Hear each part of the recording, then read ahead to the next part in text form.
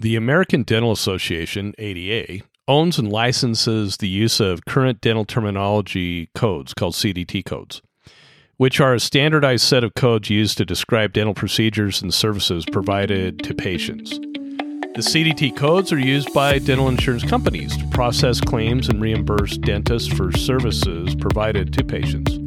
If the ADA leases those codes to third-party payers, and the ADA receives a buttload of money from the insurance companies for the use of those CDT codes, is that not a conflict of interest? Speaking as a dentist who is a member of the ADA?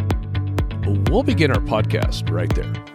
Welcome, all of you fantastic dental podcast listeners, to the My Practice, My Business Dental Podcast Show, where we help dentists profit and thrive with excerpts from the clinical business of dentistry training here at My Practice, My Business. We'll be addressing and answering questions with current trends dentists and their teams face each and every day in their pursuit of this wonderful career we call dentistry. And now the host of our show, the clinical director and president at My Practice, My Business, Dr. Rob Thorup. As most of you know, I've talked about this subject before, but today we're going to take a little deeper dive because currently I think we need to. The for-profit side of the American Dental Association is called American Dental Association Business Enterprise, Inc., or ADABI for short. If you look up the financials of the American Dental Association, you can find them. If you look up the financials for ADABI, you will not find them because they are the corporate arm of the ADA, the for-profit side. For years, Tracy and I have attempted to get information as to how much the ADA receives from dental insurance plans and from software companies for the use of their CDT codes. And the closest that we have gotten was a managing representative from a major dental insurance company who semi-spilled the information. That dental insurance rep told us that they have to pay the ADA a set fee per user. No, not a set fee for the dental insurance company for the use of the CDT codes. Oh no, it's on a per diem per dental insurance client basis. Granted, it's like a penny per user or a fraction of one, but with millions of dental insurance clients, it was in the tune of 7 digits per year this dental insurance company had to pay the ADA, his words, not ours. The ADA's leasing of CDT codes to dental insurance companies has been a subject of controversy and criticism in the dental community for years and years, yet the large majority of dentists nationwide have no idea the ADA has a fiduciary interest with the dental insurance companies. Some argue that the ADA's licensing of CDT codes to dental insurance companies gives those third-party payers too much control over dental procedures and reimbursement rates, which can lead to decreased reimbursement rates for you and I, and potentially lower quality care for patients. Wow, we're shocked. Can't believe we've even said that. So I'm here to verify that this argument is actually factual, and all of us need to hold the ADA accountable as to who they want to be, in my opinion. Do they want to be an association that has dentistry at the forefront of quality delivery for patients' oral health care, or do they want to allow dental insurance companies to determine clinically accepted dental practice standards? We might ask ourselves this question: what direction does the ADA really want dentistry to go? I've been asking myself that question for a long time. I love how the dental insurance companies defend their consulting dentists who are on their board working for their company, you know, the ones that we have to deal with whenever we protest a lack of payment, right? I'm dumbfounded at the level of experience or lack thereof on these consulting dentist curriculum vitae. I'm calling them out right now. For example, Delta Dental of Washington has a dentist that is their main consultant with a resume consisting of 3 years of working for the government and 2 years of working for corporate dentistry. Sorry, buddy, that doesn't fly with me. Another Delta Dental in the Midwest has a dental school dropout who picked up a business degree calling the shots for their organization. Select Health here in Utah has a dental assistant of 14 years making decisions that affect patient care. Anybody seeing a potential problem here? Not one of these, I could go on and on. I'm only naming three. I mean, believe me, Tracy and I have worked with all kinds of insurance companies. We've got on three-way calls with our clients, and our clients are shocked when they learn the level of experience and expertise that these individuals are exercising, calling the shots on the care that we're delivering. They have no business calling it. Not one of these individuals ever cut a paycheck or hired and fired dental team members as an owner.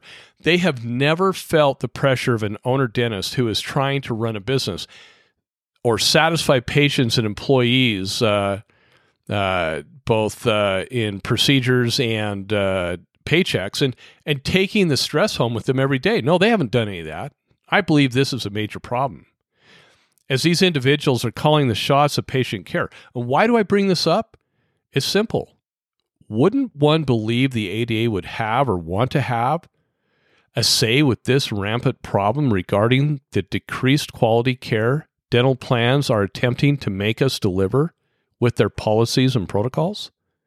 Now, I know the ADA is doing some stuff, but I'm just not seeing it in the ADA news. Let me be example. So, do any of you out there in podcast land take the ADA morning huddle, or how about the ADA news? And I know some of you aren't even ADA members, and you've expressed your statements as to why you're not, and I completely understand your decision to not be a member, especially when you constantly see articles like this. Number one, Michigan expands Medicaid dental coverage.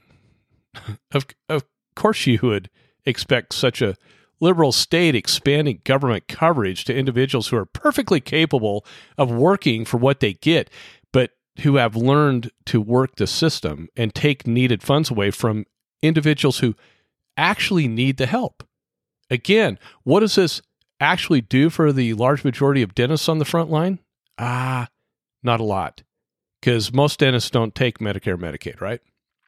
Number two, 5 states began removing people from Medicaid. So you got one promoting, 5 states removing people from Medicaid. The article showed extreme concern because people might not know they're losing their coverage. Good for these states to get people back to work post-pandemic. Oh, Rob, you're so hard on people. Yep, I am. You know, there are people out there that need our help, and then there are people out there who need to get back to work. 3, study finds no link between bruxism and mortality. Oh my God. I wonder how much grant money they got to do that research. Did they actually look at dentists who are in private practice and have to deal with the BS that PPO plans do to them and their front office team members? There might be a correlation there between bruxism and mortality. I'm just saying. Okay. Number 4, stroke in younger people tied to risk of cancer diagnosis. Study links relative fat mass to type 2 diabetes risk, and study links Mediterranean low-fat diets to lower mortality risks. I'm sorry. Maybe I'm not being kind enough. Those 3 articles are great. I think I'm being fat shamed. That's what they're telling me, to stop eating so much. Thank you. I agree. If I'm overweight, I own it. Maybe we need to get out and walk more and eat healthier. And I'm pretty sure that that point 4 is common sense, but I could be wrong. Number 5, we are paying an economic penalty for oral health issues in America. Wow. Okay. An economic penalty. Is that like a hockey penalty box thing? Or did the author mention dental insurance companies decreasing the delivery of oral health care with their ever-changing policies that increase their bottom line? Nope. I didn't read that in that article. So weird. Number 6, FDA to require opioid makers to provide mail-back envelopes. I'm sorry. I can't. You just can't make this stuff up. I honestly think I've prescribed opioids once in the last 3 to 5 years. I mean, I'd have to pull a report. There are so many other modalities that could be used to control pain, and then I kind of wonder where those envelopes are going to end up. I don't know. I'm just asking for a friend. It's like, Oh my gosh. It's going to control those envelopes. I'm just curious. I mean, crappier things have happened. It's like, how about we just learn how to control pain without opioids? And it's not hard to do. There's a lot of easy ways to do it. That's some of the things we train in our team training, how to control pain without having to prescribe opioids. 7, other states considering identical medical loss ratio bills. God, don't even get me started on this one, folks. They've already got their workaround on this one, okay, the medical loss ratio. And I'm going to ask you guys, I mean, okay, so you know that I don't, I'm kind of like, dental insurance companies are not my favorite things to work with in life, like the rest of you, okay? But I want you to put yourself in their shoes. Oh, don't throw things at me. Don't send me hate mail, okay? But put yourself in their shoes for just a minute. How would you like the federal government telling you what profit margins you can have in your dental practice? Think that one through. I mean, there are other ways to be paid more fairly for what we do than the medical loss ratio. I'm just kind of glad our state legislatures are against it. I too am against it. So the dental insurance companies are already attempting it. Sometimes succeeding, and you hate it, right? Like the workaround. They already know this. They know how to work around this law. They're super smart. They got a lot of attorneys, and it's just like so dumb. Anyway, suffice it to say, I didn't see one article in regards to dealing with third-party payers with real live answers. In fact, if you call the ADA on such topics, you're often going to get a response stating that the ADA cannot get involved with contracts relating to third-party payers. They just flat out tell you that. And they'll refer you to the ADA's hotline on dental plan advisory, peeps, but they tend to give the generic responses too. So now I'm going to say what everyone is thinking. The ADA sure loves getting involved with third-party payers when it comes to financial gains for the ADA or ADABI. And there have been some strong leaders within the ADA who have actually challenged the status quo of burying their heads in the sand. But where are they? How come they're not actively addressing this? I'll get into this a little bit more. Shouldn't the real fight against dental insurance companies be more constant in reporting on the ADA Morning Huddle or the ADA News than Medicare and Medicaid coverage again for the 50th time, or medical loss ratios, or somebody got a grant to see if Drosophila and melanogaster have teeth, or I don't know, God. Or on the ADA's radar and attack plans, more than continued dental platitudes of McCarran-Ferguson acts being overturned and more Medicaid coverage. And did I mention more Medicaid coverage? Where are the principles of the ADA in defending the quality of oral health care that dental insurance companies are trying to control? I mean, why isn't it out there? Why isn't Delta Dental being sued for decreasing the quality of oral health care in California? Yes, they are. And the ADA got involved with Washington State in 2020 and more recently in California. But where are those news reports? Where do they stand? I mean, what's the updates on them? Why aren't we getting updates on this? And what else can be done in the fight on a local level? These should be in the top 3 headlines each and every month at a minimum. On the other hand, the ADA argues that licensing the use of CDT codes to dental insurance companies helps to standardize dental coding and reimbursement procedures, which can benefit both dentists and patients. And by using that standardized set of codes, dental insurance companies can more efficiently process claims, and dentists can more easily communicate the services they provide to patients. Again, this is called finding a solution to a problem that hasn't existed in over 40 years. You know, it would be nice for someone from the ADA to be talking about processing dental procedures with dental teams, more specifically our front office team members, when EOBs state things like downcoding and bundling and non-billable and non-payable and inclusive and every other bullshit term they change on the contract you thought you signed. And not just talking about it, but actually battling these PPO policies that negatively affect our patients, let alone all of us dentists. Why are some states passing laws that prevent dental insurance companies from doing this crap and other states don't? Why? And here's my key. Why what I just said right now, why is that so fragmented? Why doesn't the ADA have an easily accessible web page dedicated to showing laws that are passed in other states and encouraging state association executives or dues-paying members like you and I, even financially supporting them to pass similar or exact laws in their states? Heaven knows the ADA has the funds to do so. Maybe membership would jump if they started doing things like that benefit all of us on the front lines.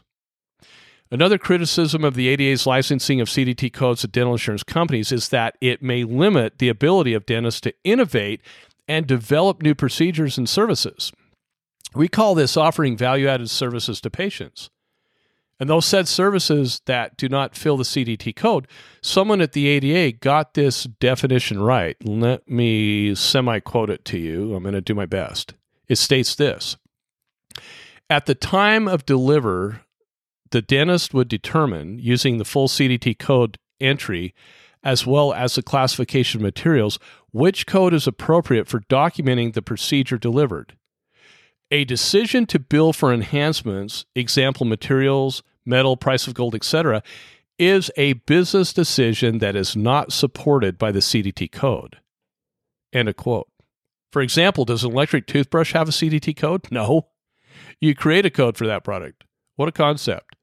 So some argue that the use of standardized codes can create a one-size-fits-all approach to dental care, which may not be optimal for all patients. But what it really means is dentists are creating codes to reflect services that are offered directly to the patient and having the patient pay them directly for better materials, medications, technology, procedures that don't fit the code. The ADA wants to expand the CDT codes with modifiers that will identify those types of services. Nothing would be more detrimental to dentistry than for this to happen. Not because it's not a good idea to be more specific on procedures with codes and clinical notes, but because it will give dental insurance companies the ability to force us to write off even more services that have greater costs of goods or greater direct operating costs, and actually compel us to use the cheapest shit out there on our PPO patients, which is what most dentists are currently doing right now on their insured patients instead of offering choice where choice exists for those more expensive products and services. Right in the insurance contracts, more specifically Delta Dental, they state that their reimbursement rates are for the least expensive way to do a procedure. Does anybody read those contracts? Like, we pore over them each and every week. So overall, the ADA's licensing of CDT codes to the dental insurance companies, it's a complex issue with arguments on both sides. I've heard them both. But while the standardization of dental coding and reimbursement procedures can be beneficial, it is important to consider the potential impact on reimbursement rates and quality of care for our patients. I hope all of you listening to this podcast will actually get involved with your state associations. Pay your dues, get involved, and speak up to these issues. Do your homework on what you've just heard. And use that thought leadership to move dentistry in a direction that cares for our patients while helping you, doc, be profitable within your dental practice for those services that you provide. Thank you so much for listening, folks. Y'all have a great and fantastic day. Thank you for being with us today. Since 2006, My Practice, My Business has been teaching dentists and their teams business skills, dental insurance contractual protocols, and state laws governing how to profitably bill patients fairly for the need-based services they provide. What's more, we guarantee our training, unlike other dental consulting companies in the industry. Simply stated, if you don't increase your net revenue, we don't get paid. We call it dental consulting the way it should be. We believe there has never been a more important time than now for dentists to experience and implement our key methods, knowledge, and business training within their dental practices. To learn more about our guaranteed, no risk clinical business of dentistry training that is changing dental practices for the better? Just go to our website, mypracticemybusiness.com, and surf our pages for additional information about our company and the services we provide. When you're ready, give us a call and get scheduled for the most profitable dental business training that you will ever experience. If you enjoyed our podcast, please leave us a 5-star review. If you have any questions, please don't hesitate to call us. Thank you again and have a fantastic day.